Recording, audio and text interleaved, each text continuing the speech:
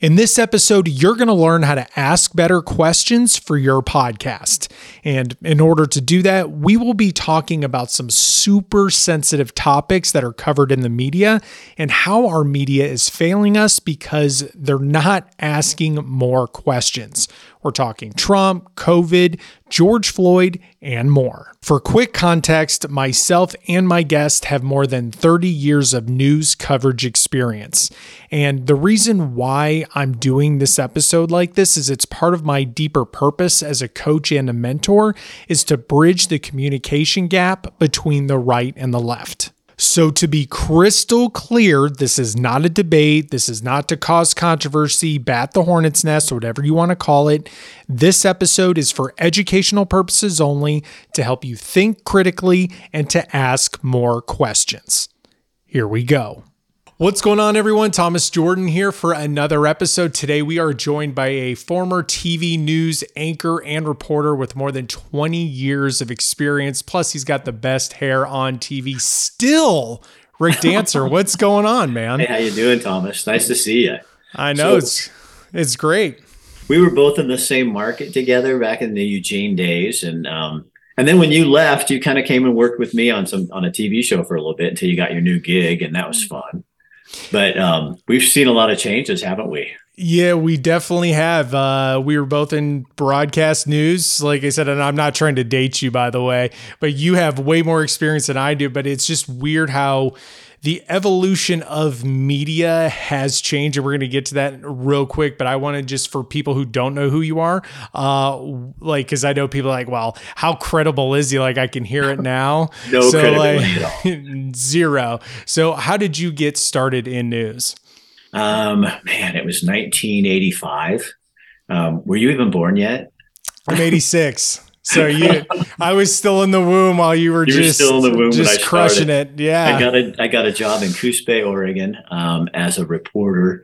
And back in the day, we were carrying a huge camera and a big 3/4-inch deck, and you had both those on, and you were out shooting your stories. And so I was the anchor there, and then moved to Eugene in '87, and then I was an anchor there until 2008. So just kind of was the main anchor at KEZI for many years, a weekend anchor at KVAL, another station in town for a couple of years prior to that. And then I ran for Secretary of State, and then I started my own TV show. And then when Facebook started doing live, I started doing live. And now I'm doing video podcasts on different services, and clients pay me to do that kind of stuff. So it's super fun. And it keeps me, and plus I can say whatever I want now, because I don't have to be Rick Dancer. and how many people, I think we've even had this conversation before, but how many is that is your real name, right? Oh yeah, no, yeah, that's my real name. I was born Rick Dancer. Yeah, so no, it wasn't. People used to always ask me, so is that your TV name? Because a lot of people do that. Is Thomas Jordan yours? Yeah, it's my first and middle name, because my last name no one could pronounce or spell. Coincidentally enough, I joked around with my friends because my first gig was weather. So I was going to be Thomas Skies, and my last name is, whatever. So it almost like lines up with it, but I don't like being fake. So I couldn't do it. Plus Thomas Jordan just rolls off the tongue. And right. then, yeah. My middle name, my actual name's Richard Evans Dancer. And I kind of, after I got into this for so long, I wish I'd gone by Richard Evans, because then I could still be Rick Dancer, because you know how you lose that?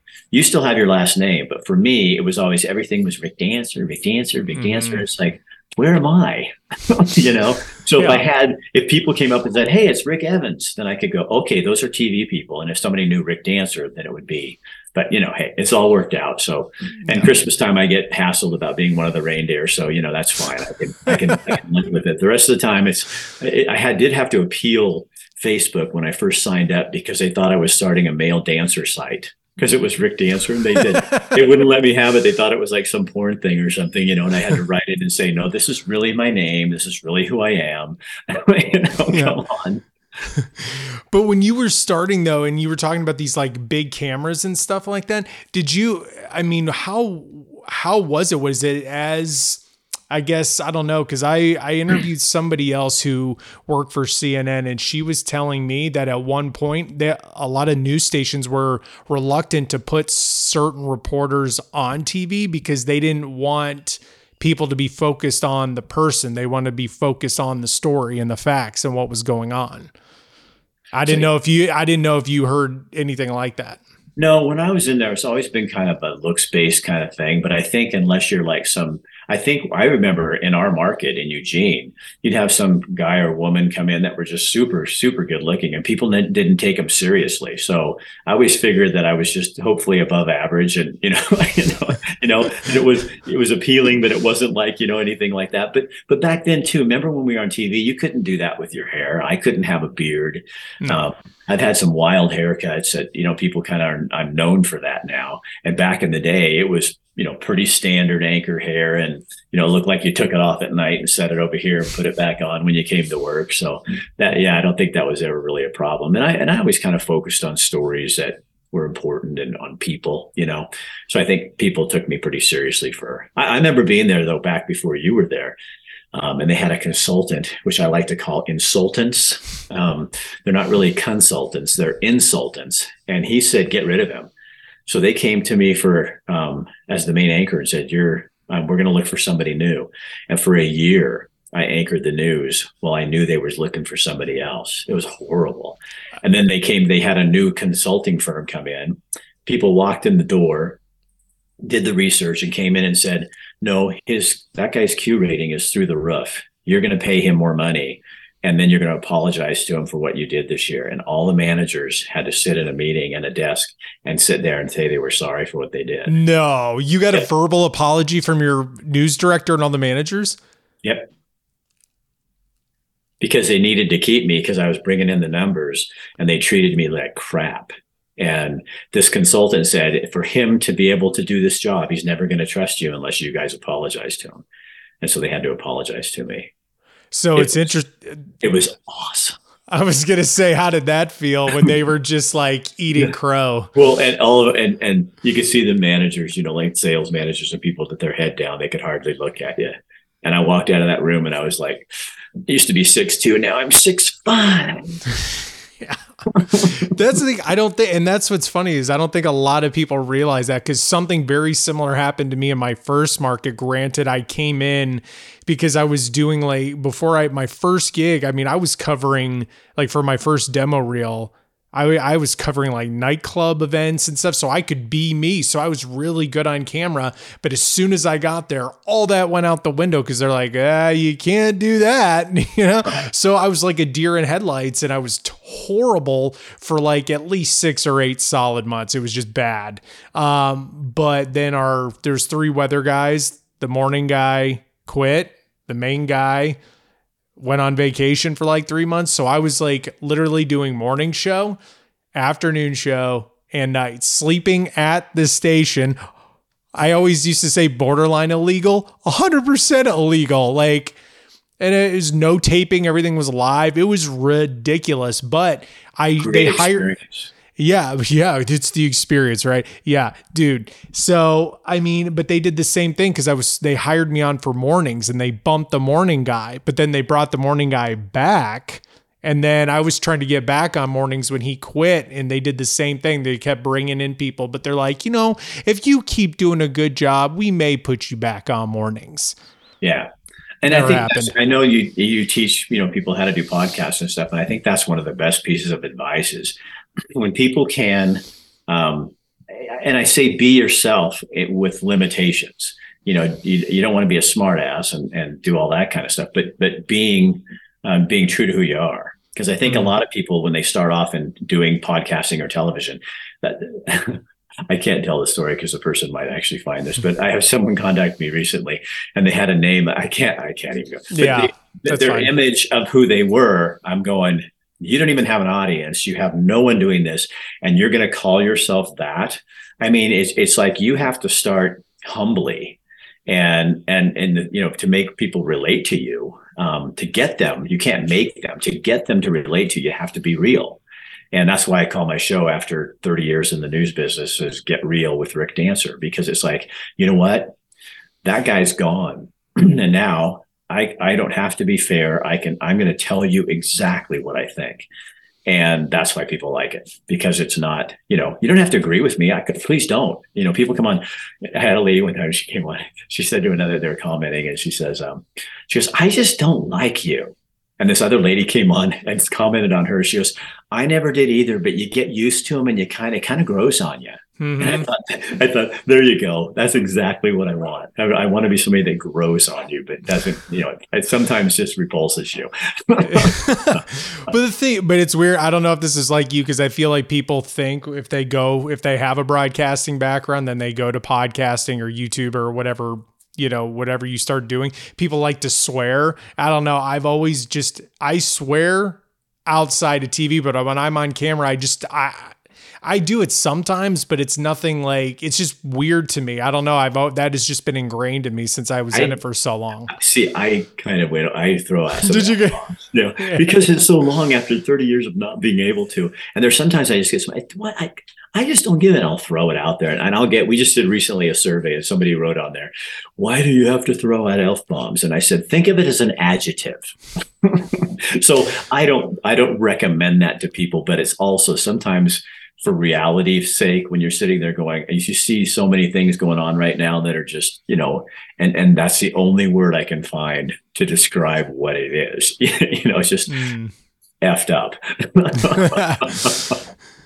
But man, like, I don't want to get too, I kind of want to talk about like just that your experience with the evolution of the news business, because like I said, like you were talking, you used to have the big cameras, I believe, did you ever have like a field producer and a sound guy with the boom? Was that, cause that was how it used to be. And then everyone was like MMJ, which multimedia journalists you're literally doing all of those jobs. Right. When I first started, I was at a small station, so it was me. I was the cameraman, the editor, the news anchor, the reporter, everything. But that was only because I was at a small market. Then when I went to Eugene, you had photographers. So I went out, I did the reporting, I anchored, they edited, they shot the video. So you had a team of two. And then when I started getting fed up with it around 2007, 6, 7, that's when they started going, the new news director came in, and we're going to go to one-man bands. So you're going to go out and shoot everything yourself, come back, edit it, and then go out, and I was going to go anchor the news and stuff. So that's when I started seeing the end. Now, what's so funny about that, Thomas, is that I was like, I'm not doing that. And then what did I do? I started my own TV show where I did hire a photographer, but I ended up shooting a lot of stuff. And now I shoot a ton of stuff for myself. And I enjoy it. And, I started doing a travel series for a while. My wife and I were doing a travel series with Toyota for about 3 years, and we shot everything and I edited everything. I got really fast at it, but I'd laugh because I go, this is what I was griping about.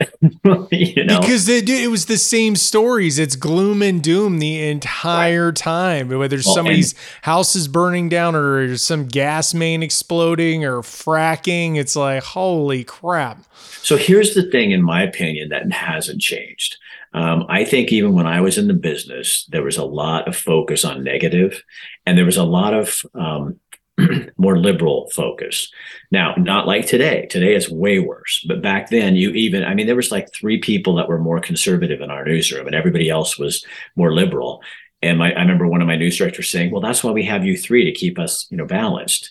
So how is that balanced when you have 3 people versus 20? And I'm not saying you should ever look at people's politics when you hire them, but it was like, I remember, because I was a little more conservative, that my news director wouldn't let me cover certain stories. But we had a woman on our staff who was very pro-choice. I was a little more pro-life. I could never do any stories on abortion, but she did all of them, and she went to rallies. I never went to a rally. She was like in with these people, like friends with these people. And so to me, that was like a very big conflict of interest. And that was going on back when I was in the business. I mean, you didn't say anything about it, and it wasn't as blatant as it is now, but it was there, I mean, I remember a time when Lisa Birch and I were the only 2 conservative people in the whole newsroom. And we would just sit there and you'd see stuff come over your desk. And I remember when Rodney King, a black guy in LA, got beat up, and they would show that video. Thing. Yep. They showed that video over and over and over again. but they wouldn't show somebody in a fishing story banging the fish on the head like you do to kill it when you're done. And then they were milking them, like fertilizing them. So they're basically, the eggs come out, and then they take the male and they basically make him get sperm on the eggs. They wouldn't show that but they'll show, somebody being beat to death, all kinds of racy other stuff. And you think, what is that? It made absolutely no sense to me. And that was back, in the 90s and the early 2000s that you saw that start creeping in, but nothing like today. If you and I were doing our job right now, but if we had done what they do now, what the legacy media does now back then, we would have been fired. Easy. The news director would have called you in and said, you need to cover both sides of the story. Even though they were more liberal, they would have never done what they're doing now. And, when I see what happened yesterday, or whenever you're going to air this, but what happened this week with the Elon Musk turning over the evidence, this information that shows there was collusion between the government, the FBI, and social media. It's insane. And none or few of the legacy media are even covering it. They're saying very little about it. That is a huge story. And yet today, now Trump comes up, his whole team is found the team, they call it, is found guilty of something. There was a case where tax evasion or something like that. Everybody's broadcasting the next day. So here's something anti-Biden that they won't even talk about. And now, here's another Trump thing. And it's so obvious. And I'm not a Trumper, and I'm certainly not a Biden fan, but you have to be fair with this. And that's why I think the media wonders why. I don't even know if they take time to wonder why. Their numbers are garbage. Well, and nobody's watching because they don't trust them. And I was having a friend, I was talking to a friend the other day, and he's a big businessman, and I said, Rick, the only thing you have to market is credibility and trust. He says that's what people are looking for right now. They're dying for credibility and trust, which ties in nicely with your podcast folks who are watching. Is if your audience doesn't trust you, it doesn't mean they have to agree with you. I got a bunch of people on my page who hate me, who do not like me, do not agree with me, but they keep hanging around. So they obviously trust me to give my opinion on what I'm doing. And I obviously have credibility, or they'd walk away. And so as long as you have that and you stay true to who you are, I think that's the game. That's the name of the game. Yeah, it's so weird because I'll be honest, I only got into news to get into entertainment news because I wanted to work at E. Okay. I remember that. You told me. And did I tell you I got in trouble? I got in trouble for like preaching this to people. Like I had this sports guy pull me aside. He's like, dude, you got to stop crapping on small town markets and like, oh, this is your stepping stone before LA. Like we're getting a little tired of it. And I'm like, dude, why are you guys still in this market? Like you guys all have 10 years of experience. Why aren't you in Arizona? Why aren't you in LA? What are you doing? Right. That's a whole nother story. But, when I got to because I was in Colorado first, so I was in Grand Junction, and it just, politics wasn't what it is today. Like no one, I wouldn't have even cared. I remember like even girls I dated, they're like, I'm Democrat. I'm like, I don't care. Like I do whatever. But as soon as I went to LA and then 2016 rolled around, I mean, it was like, I call it the Jerry Springer effect. Because back in the day, I still need to get a little on more specific details on dates and times and what actually. So there was Jerry Springer, Sally Jesse Raphael, Ricky Lake, Jenny Jones, Maury Povich, Maury, right? And I went on his show. You'll have to tell me that in a second. Okay. Yeah. Or are you the father? It's a very low point in my life. No, There's a reason, I'll tell you. Yeah. So they're all competing for the same ratings because it's the same Oprah. Like it's the same format. Like the host is walking around asking questions. And then Jerry Springer one day has like neo-Nazis on or something, and then somebody throws the chair, hits somebody, and the ratings spike, or however I don't know how they track the ratings for midday TV, but there was that spike, and then it's like, oh, this is working. So then now every other episode, Jerry, and their ratings are going through the roof because it's complete trash and they're like fighting on camera. And I mean, Maury, I was still a kid and I remember sort of watching it. I vaguely remember, but it's not this whole, you're not the father thing. Like he jumped on the Jerry Springer train too. And then all the other shows died because that was the thing to watch. And that's what's happening now. But with this politics that like, it's a lot of, maybe it's just me. I see a lot of fear mongering. I see a lot of race baiting, and I see it's all political, man. And it is just, if you say you are pro one or the other, you're just, you're picking a fight. I have never seen so many people that scream about hate. That hate on my pages. You know what I mean? Like, come on and say, when COVID was going on, somebody came out, because I was real vocal about, we need more evidence, we need more information. I wasn't saying don't do that. I'm just saying we need more information. And people would come on and say, I hope you and your family get COVID and die. Yep. I mean, that's really. So you know what I used to do? So I used to go, hey, can you go in your front yard and see if you have one of those choose kindness signs in your front yard? Because you might want to take it down because I think you overshot today. And oh my God, they'd get so mad. I know. Because you're calling them out. Yeah. And that's the thing. I could spew facts till I'm blue in the face, and it's everybody. I call it, everyone looks at life and their situation and their beliefs through a certain lens, and everyone's got a line. And sometimes when you hear people talk, sometimes it's like, wait, you preach one thing, but then you kind of like what you were saying, like, oh, be kind to everybody. And then it's like, F Trumpers. It's like, whoa, what? Like, yeah, it's be nice to everybody except if they like Trump. Yeah. Be nice to everybody except if they support, this issue or that issue. So we've taken everything, and it's not about relationship or human being or having a conversation. I was listening to Jordan Peterson this morning, and he has an episode out where he's talking to a scientist who the episode's about COVID, and it's basically the origins of COVID. It's fascinating. I highly recommend it to anyone. But they were talking about this no longer having conversations, and it's like a religion. It's like, remember when you didn't talk about religion because people can take a Bible verse or a verse out of the Mormon book of Mormon or whatever, and make it say whatever they want. You can't fight it. Because for every verse you give me, I can find one to counter yours. And that's how it is now between conservatives and liberals. You can't have a conversation because, but let's get back to the media thing. That's part of the problem, is a lot of my more liberal people watching me don't even know yesterday that Elon Musk put that information out.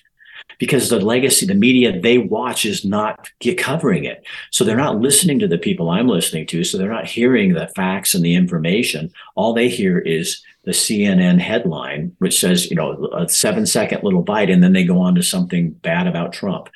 Because that's all they can do. And to be so fixated on that, I don't get it. But see, and that's the thing, though. This is where CNN screwed up, though, because they were super credible at one point, but the problem is they tripled down on trying to get Trump out of there. And like I said, this is not me like going on a whole thing, but it's like there's a organization called Project Veritas who went in there and has like 10 hours of newsroom, like morning meeting of plus the president of CNN, like discussing, there's 10 hours at least discussing how they're going to take him down, whether you're pro Trump or not. Like, I really don't care, because it's like, but my whole thing is, it's like, that should baffle people. A, B, it's like, start asking questions. Like, this should spark the conversations, because like trying to explain stuff to people is just, you're wasting your breath, right? Because I can already hear it now, like, oh, Project Veritas, that's conservative. It's like, listen, like, he is covering this stuff. It's like hidden camera stuff. Just like back in the day, 60 Minutes used to do this type of stuff. But it's like, regardless of what side you're on, always ask the questions and do your, like, to be a reporter, like all you need to know is how to ask questions: who, what, when, where, why, how, right? So it's like, just but they won't. But people won't even ask the questions anymore. When they're talking on this Jordan Peterson, the COVID thing is, they're saying, hey, this scientist wrote a book and he wants to know how it originated. Like, was it a lab or was it in the market? And he says, and now that's become, if you believe it was in a lab, you're conservative. If you believe it was in the market, then you're a liberal. And he goes, that's not even the point. He goes, I'm neither one. He says, the point is we need to know where it originated, because then we can stop it from happening again or understand what happened. He says, but we've lost that. And now all people are doing is are putting you in a box and go, you have no credibility because you must be this or you must be that. Rather than a journalist in the old days, you asked every question, and even ones that you didn't. I remember being in Eugene and I had to go cover a neo-Nazi rally. And my boss said, I mean, I think they're disgusting, what their beliefs are and everything. But she said, you got to be fair. So I had to go talk to them. And then I talked to some people who were protesting them, and I had to put together a fair story. I didn't want to be fair, but it was my profession and my job to be fair. Well, that is just gone. I mean, gone. There, you don't, I mean, I watch stuff and I even see some of my former reporter friends who are on my Facebook sticking up for this stuff. And I'm going, how can you, as a former journalist, not look at that? And that's what's scary to me, is that you can paint somebody or a situation like COVID. If somebody says, I think we need to ask more questions about this, okay, you're a denier. And same with climate change. You want people to die. Like, people are on ventilators, right. But did you know, like, and that's what actually now killed people. I mean, and if we'd asked more questions, and if the media would have asked the questions and put out and not tempered them with what they thought was right, maybe more people wouldn't have died, because we would have figured out sooner, are these really working? Is this a good thing?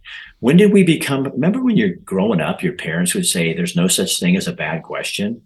Well, that's gone. I mean, now it's like, if you don't ask the right question and with the right pronoun, don't even get me started on that. Then you're gone.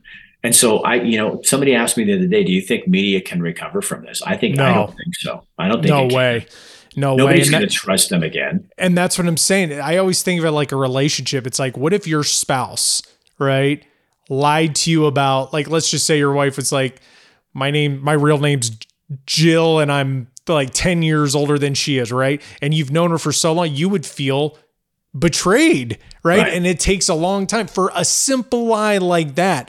But we are talking like huge lies. And but that's the thing though, like, and that's what part of my deeper purpose is, because if people listen to the way I talk, I just have questions about everything, because with COVID, the one story I did not see, and for maybe, I don't know if you knew this, but I heard that hospitals were profiting if they diagnose somebody dying.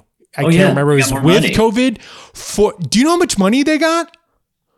So hold on. $40,000. And I heard this story once on a Fox station here in Atlanta. So people who don't know, local news Fox and like Fox, national, completely different. Yeah. One story, but 40 G's for them to check a box like this and it died. And it literally, I heard it once and it was like gone. It was like, there is some serious money being like tossed around here. What is going on? Nothing. And I was just like, oh my gosh. Well, that's because you're a former reporter. So you're thinking like a reporter and asking questions, because wouldn't you like, okay, so, Thomas, let's give you, I'm going to give you $20,000. If this is the situation, and you only get, 5,000, if it's this situation, the person's dead. So everybody else is doing it. The hospital's having a hard time because they don't have any money coming in because people are too afraid. But that's what I found, that there's so many ironies too. So then the hospital's like, what, 6 months later going, we need people to come back to the hospital. Well, you scared the shit out of them. So that's why they're not there anymore. So guess what? You did this. And plus you made so much money off of these people. The first guy who died the first person who died in Lane County, where you and I used to work, of COVID, didn't die of COVID. He died with COVID. With COVID. There's he had a huge heart attack, and then he died and he had COVID in him. But that went out as the first COVID death. And it wasn't until months later that was learned. But guess what? The COVID crusaders don't give a damn. They don't care. It's because I used to have people write me on my page and they'd say, how does it feel to know that you killed somebody? So my answer, Thomas, I used to say, I thought I'd feel bad, but I really don't, because it's all horse crap. You know what I mean? And it's like, but the media propagated that, and they didn't go ask questions, which is their job. They should be the brave ones to go in and say, why do you get $40,000 per patient? And where does that money get split up? And isn't that a conflict of interest when you're banking off it for you to put it, and are people being put on? But if you even asked those questions, you were censored. I had Facebook shut me down 3 times because of things like that I'd ask, and all of a sudden I'd get put in Facebook jail for 3 days, and I couldn't go on there. And then people would come on and say, well, censorship, and there's still a bunch of my regressive. I don't call people progressive because I don't see much progress coming from progressives. So I call them regressives. But my regressive audience, I ask them all the time, are you even checking into this stuff? And it doesn't matter. They don't have to because they don't want to. And how now do they turn around and say, the media and all of them say we were wrong? Because there's more and more evidence coming out that they were wrong. And even if they weren't, you didn't do your damn job. You were supposed to ask and cover both sides. So you should have been asking both questions. Yeah. And to be crystal clear, because out of that whole diatribe that you and I both just went on, I could easily, people saying conservatives, Trumpers, like cancel this podcast, but I could see it now. But I'm just saying, like, let's just hold on for a second. Like, just question that for a second. Like, first of all, is that true? So it's like, if somebody really wanted to dig, you call the hospital, be like, hey, hospitals have what's called a public information officer, PIO. Call them, tell me you're an independent journalist covering this story. Start asking questions. And it's like, let's just say you start like getting hang up. No one's calling you back, but it's like, okay, that's when you need to dig a little deeper. But it's just like, think logically, like, if they're getting 40 grand, like, where's the money going? Who's getting it? Are these doctors getting like spiffs? Like, if your incentive was to get like half, a quarter of that, you're talking tons of money, and it was not covered once. What if like, well, and let's go back to the television thing. So I remember car dealers were the biggest money supplier for television stations for years. You didn't touch the car station. So I remember going and trying to do a story because somebody said that one car dealer was selling lemons, and we went to do the story, and they dumped how many hundreds of thousands of dollars into that TV station. And guess what? That story never aired.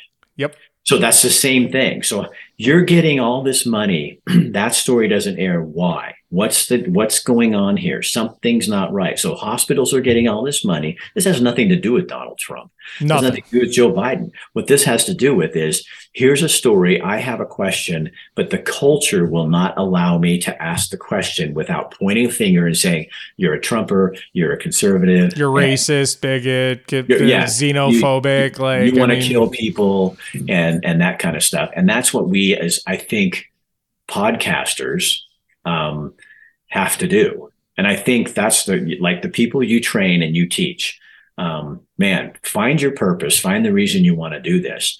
And now you have a platform. And are you going to take a stand for what you believe? Are you going to provide conversation? What are you going to do? Are you going to ask those questions? Or are you just going to be a mediocre podcast person who sits and lets people walk on you? And they can't control us because because I already know posting this on YouTube, like it. Oh, yeah, they throttle me. But here's a little. I get throttled all the time on stuff, but the key is, here's a little tip for your people. Don't write anything in the lead into the story that tells any of this. Yeah. So I had a great example. I did a show on Monday night, and I was just on it, but my show that night was, hey, this is your voice. You ask me the questions. I got a couple things I want to talk about, but let's have a conversation. That's all I said. I had a story a week and a half ago with the timber industry talking about the best way to affect climate change is to plant more trees, because trees are carbon sequesters, and cleaning up the forest. Well, I put that in the lead, and they wouldn't boost it. They wouldn't let me pay them to boost it. But this story, on Monday, was littered with, Facebook sucks. And I mean, I was going on and on and on. and they passed it. They let me boost it. Yep.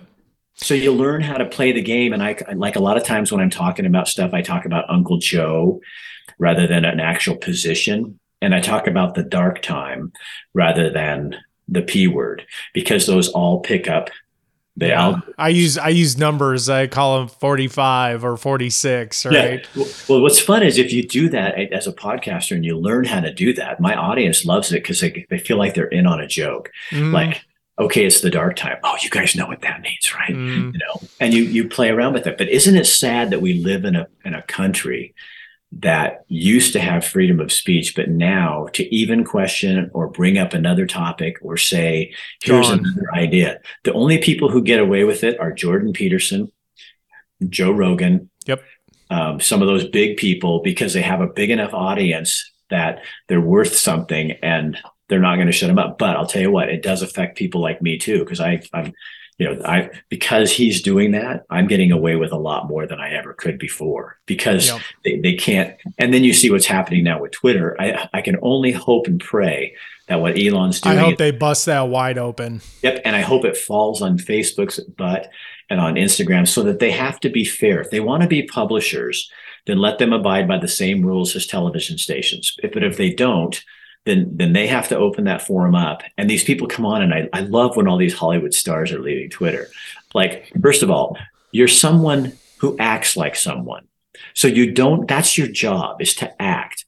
How do you know any more than the guy who works on my car tires, or the guy that pumps my car with gas if I lived in Oregon, or me, a podcaster? You don't know any more than I do. Yep. And you're virtue signaling because you're going to leave. And then somebody came on my page and I said, why did they leave? Why did they? Because it's a hate forum now.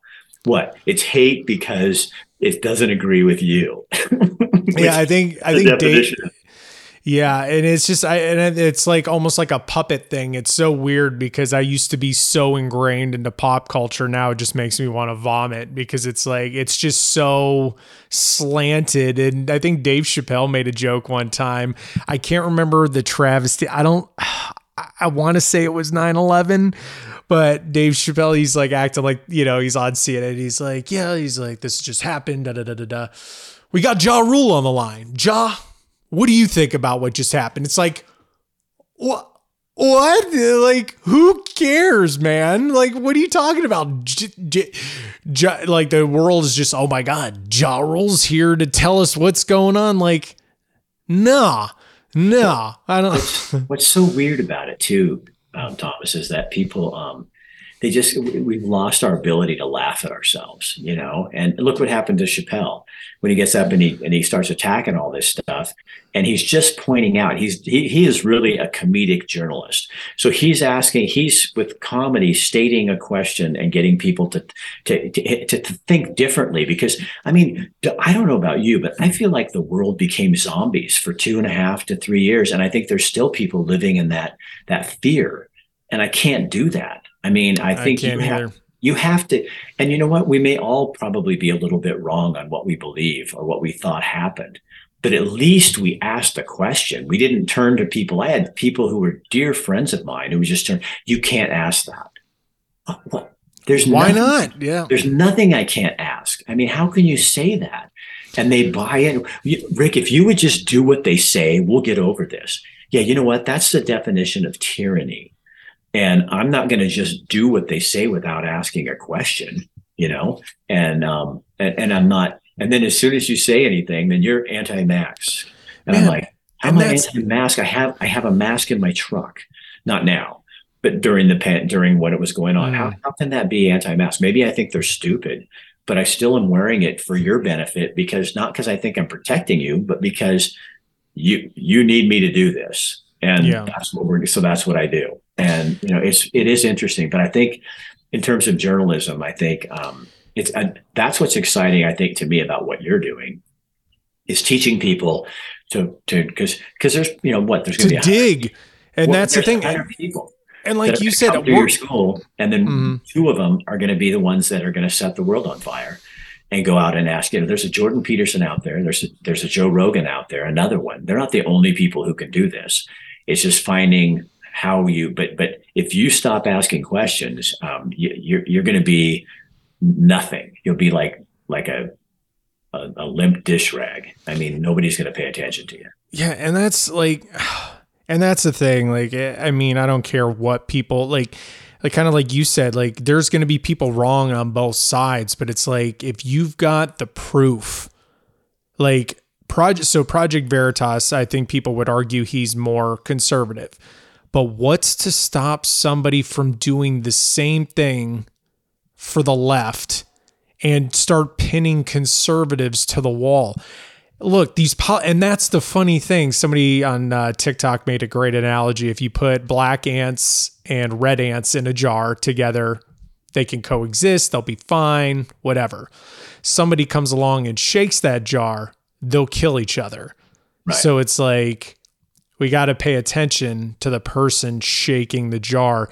And what I'm saying is like, you just follow the money. Let's just follow the money. And I guarantee you, we pin them all to the wall, right, left. And then we could that's why that's part of my deeper purpose. Cause it's the bridge. Like, take a podcast. You could literally start a podcast called Follow the Money.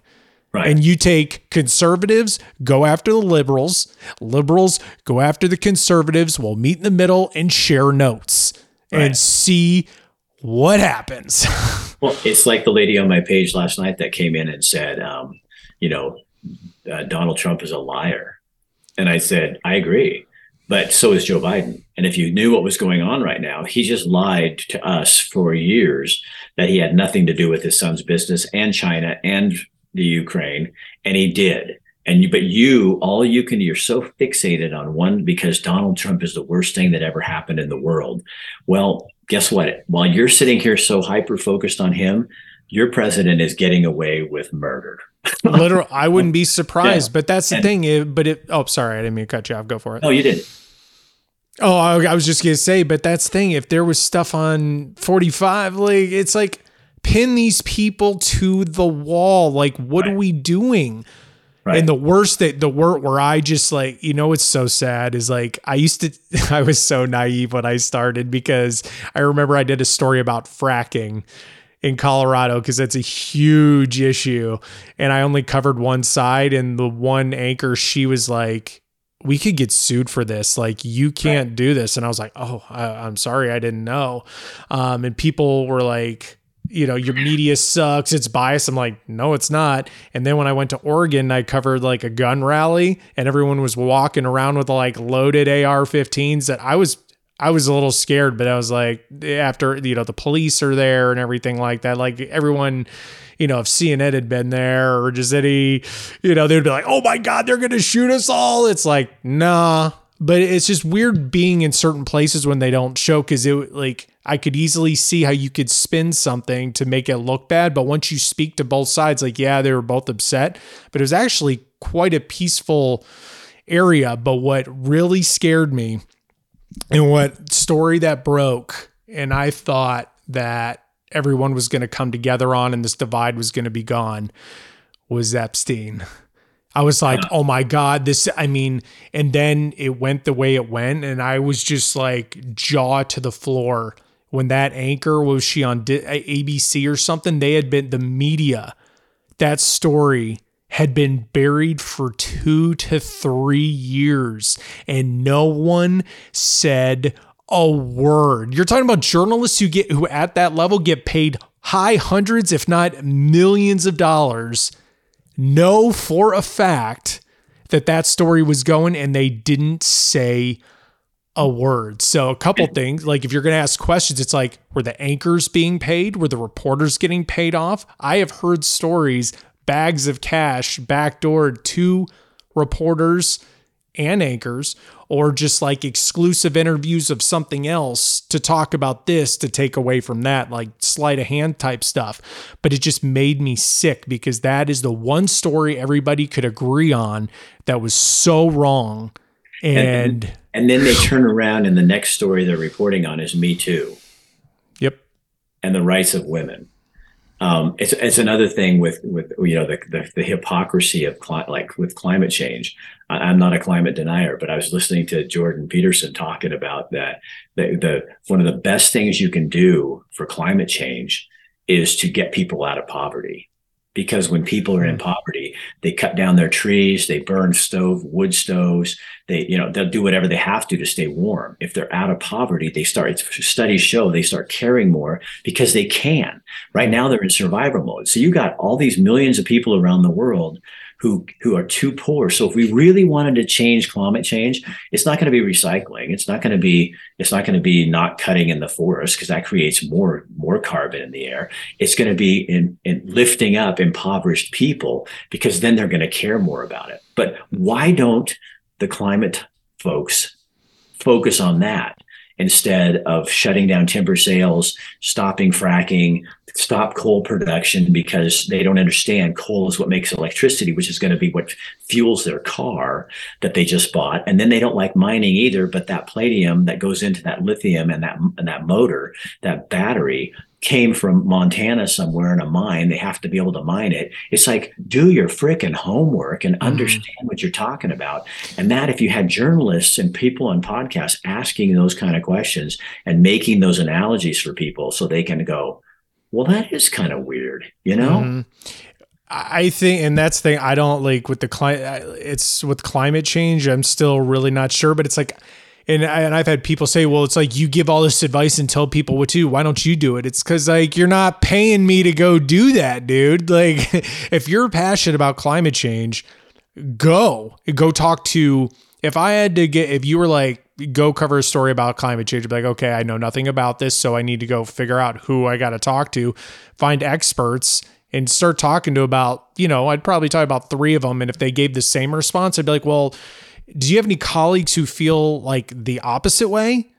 And they could go talk to an expert or some climate change people who or scientists or what, and then go to the forest, the timber people, and then go to fisheries managers, and then go to wildlife managers, and then go to cattle ranchers. That now there's this whole move to stop cattle ranching because of their methane from their shit.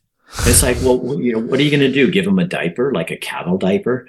And then, but it's asking those questions and seeing the inconsistencies and then talking about that. I mean, that if people are sitting there watching this going, where's my future in podcasting? If you be your own journalist, and don't go in there like you and I couldn't with an idea of what the story was going to be and how it was going to come out. And instead let the people tell you the information and make the story represent what it is, not what you want it to be. And sorry, go ahead. It's very possible. Yeah. And it's just like, and if something I always try to think, cause I don't like the whole right left thing. I don't even want to call myself an independent. It's just like, think, and it's like if it looks like crap and smells like crap, something's off. But see, that's the problem though too, is like nothing all these talking heads are saying, I don't believe a word they are saying. So it's like, that's what I'm saying, whatever you're passionate about. Even I meant to say when when you're talking about your newsroom with that one girl being pro-life and pro-choice, which are two, like, the fact that people have such like a surface level conversation, it's like, well, if you have one, it's other, but it's kind of complicated. It's like, okay, well, let's figure out like, that would be a good story of like, or a good podcast with both like comparing notes. Right. So it's like, okay, well, how did it start? Because I haven't done a huge deep dive, but like with like Planned Parenthood, it's like, who was it started by? Right. Okay. And then it's like, try and find them and go after them, like why you truly started it. And then start, okay, well, do you guys have data as far as like who's coming in here? How many people are coming in here? Like, I didn't even know, like, you just got to educate yourself. Like, is it a trimester thing? Is it like the third trimester? Like, what's going on? And it's like, what these videos that these people show, I'm sure they're horrific, but it's like, it's not that easy. It's just not it's, I don't know. I feel people with such complicated stuff. I think it's just, people are so quick to be like, it's one or the other, when it's one of those, but what if something happened to, what if she was assaulted? And it's like, like, it's just, it's a cluster, man. And I mean, people, so passionate. Right. And, you know, I remember I had a news director and he came in and he was a super liberal guy. I loved him. He was a great guy, but he was a practical guy. And he said, okay, from now on, we're not calling him pro-life or pro-choice because those are just terms they want you to say. We're going to call people either, the issue's not about choice, it's not about life, it's about abortion. So he says you call them pro-abortion or anti-abortion. And you should have seen the newsroom. They had the hardest time with that. They would do anything they could to talk around it so they didn't have to say those words, because it wasn't so much the anti-abortion people, but what we used to call pro-choice, which would be pro-abortion. Well, I'm not pro-abortion. I think it should only be done. Well, he's taking it down to the gut level is you either are okay with abortion or you're not okay with abortion. And oh my God, the newsroom they just came unglued. It was so fun watching people because because that's the truth. That's what it really is about. This isn't about choice. It's not about life. It's about abortion, and it's about either you support it, and that can be sometimes or never or all the time, or you don't support it. I mean, that's the way it looks. So, and I mean, there's so many other stories, and what's also sickening is some like racy stories with, and I don't want to go down this, but it's just the George Floyd thing. Yeah. Like when that first happened, shockwave through it. I'm just like, holy crap. But even then, as a journalist, I'd be like, okay, try to talk to, like I said, I still don't know why I don't know why body cam footage isn't readily available for everybody so everyone can see what happened from start to finish, because people see in sections. It's like, okay, what led up to this, and let's figure out what happened. Everyone's like race. It's like, okay, well, what happened to get from point A to point B? And then the whole shockwave went through. And then I think it was like 3 months later, all this other footage started trickling in that the police officers were being cordial with him, and that like in court, I think it was like they tried to like put his friend on the stand, his drug dealing friend on the stand of or for his fentanyl dealers or whatever. And they wouldn't do it because it would compromise the case. It's like, I want to get to the bottom of this. Like I would talk to the police, like, was this illegal? Talk to the lawyers. Like, have you seen this? Is there multiple cases, especially in that area? Find out his past. Like, does he have like all these convictions of like just brutality or just whatever? Because what a lot of people don't know, and I learned this too, is with police, they can hop county to county. So let's just say they screwed up and beat the hell out of somebody, got fired. Well, they go to the next county over. Right. They do it again. They move. So it's like, you've got to figure out where you got to go down that rabbit hole on both sides, but everyone's so fixated on one thing. It's like, okay, let's just hold on 1 second and just pick this thing apart. And the media chooses the message. Mm-hmm. So they pick the message of what it's going to be, because I was talking to some of my audience the other night, and I was saying, okay, so we just had another shooting. People were, so now anti-gun people come out and say, we got to stop guns, because actually, just for people's information, guns don't really kill people. People have to use a gun to kill someone because it's an inanimate object. But all we do is focus on that gun and not the person and why they did that. But then we had the stabbing up in Idaho, where four college students were stabbed to death. So where's the cry to get rid of knives?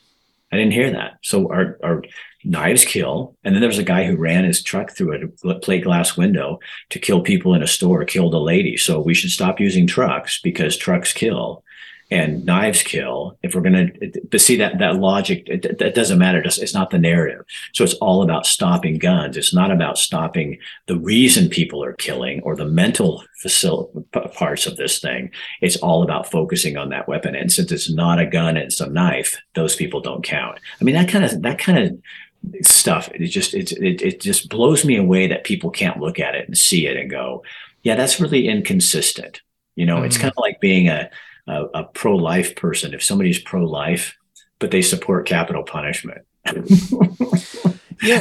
How consistent is that? So I see. It's okay to kill, somebody who's older, but because it's not about life. It's about circumstance. So there's a difference. They're picking a difference on that. But that's one of my favorite ones is the inconsistency, because you don't find many people who are pro or anti-abortion who are anti-capital punishment.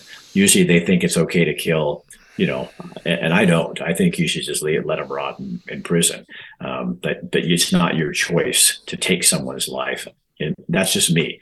But I learned that from a politician. He was Mark Hatfield in Oregon. He was totally, and he was so supportive of life, so pro-life, that he was against war. He was against anything he was against poverty, because poverty kills more people than guns ever kill in our lifetime. So we should be fighting. If we really are consistent and we believe these things, why are we only one issue about babies?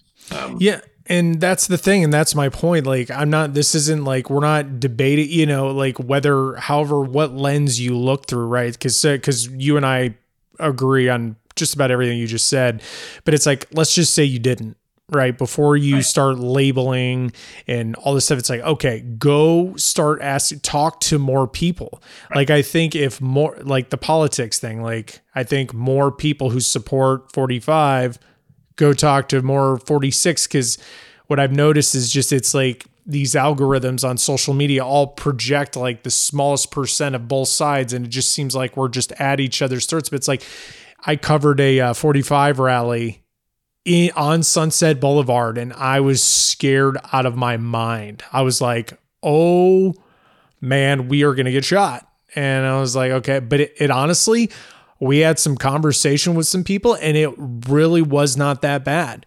And that's the thing. But the funny thing is about video and stuff, you can make things look 10 times worse. There was and I know, we are talking about everything controversial here, but when January 6th happened, I'm at the gym and they ran into a guy, because it's like, you see what's on the news and then you see what's on social. And it's like, God, I wish I could cover it, because I want to cover both. I want to figure out what happened, because there's so many theories just floating around. But I saw like people prior to it, like singing Kumbaya. It was like this Christian concert thing. And then people started, like, reporters were out there like, oh my God, what's happening? Are you guys scared?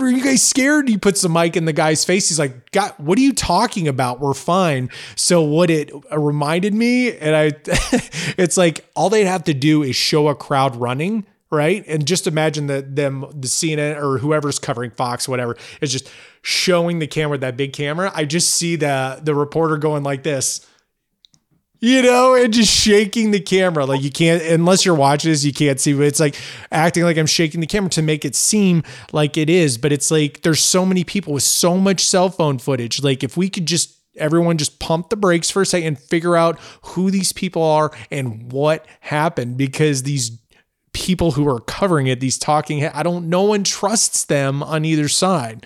So it's like, do you remember when we used to go to a protest in Eugene?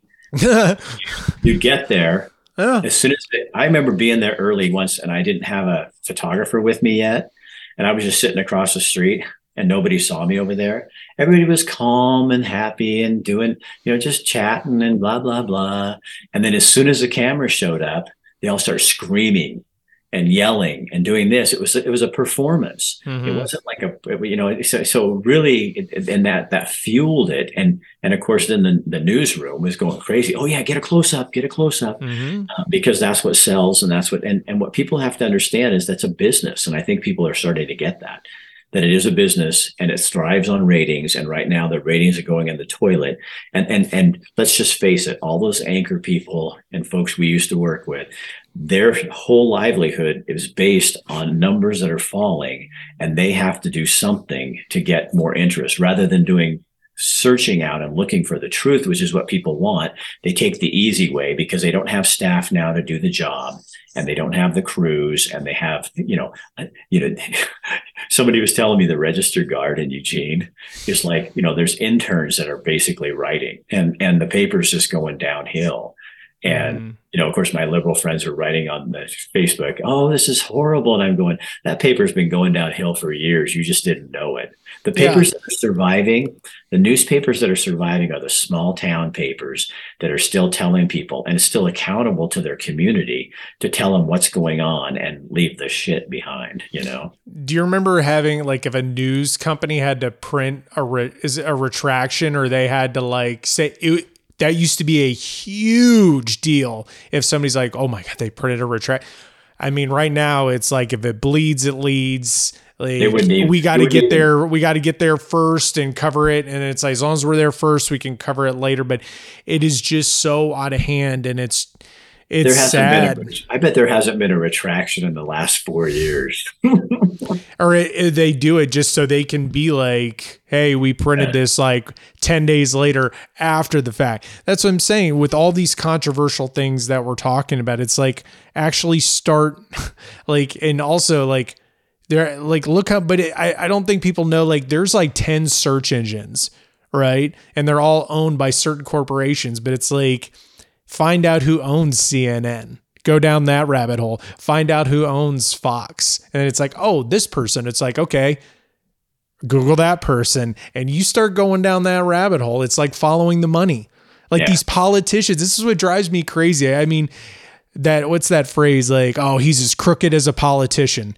That has been around before my time. Like, people know that politicians are full of crap. So I don't understand. It's like, pin these people to the wall. They give you the ammo right now in Georgia. This whole Herschel Walker, Warnock thing is like, they are both. You're in Georgia. You're in Atlanta. You're in Georgia, aren't you? Yeah, dude. They are both. They are both like, don't have the best pass, but it's like, okay, on opposite sides, go after and figure out, try and get an interview with his wife and figure out what happened. Warnock, same thing. It's like, you go down there and it's like, expose these people. It's like, why are these people in charge of stuff? It just blows my mind.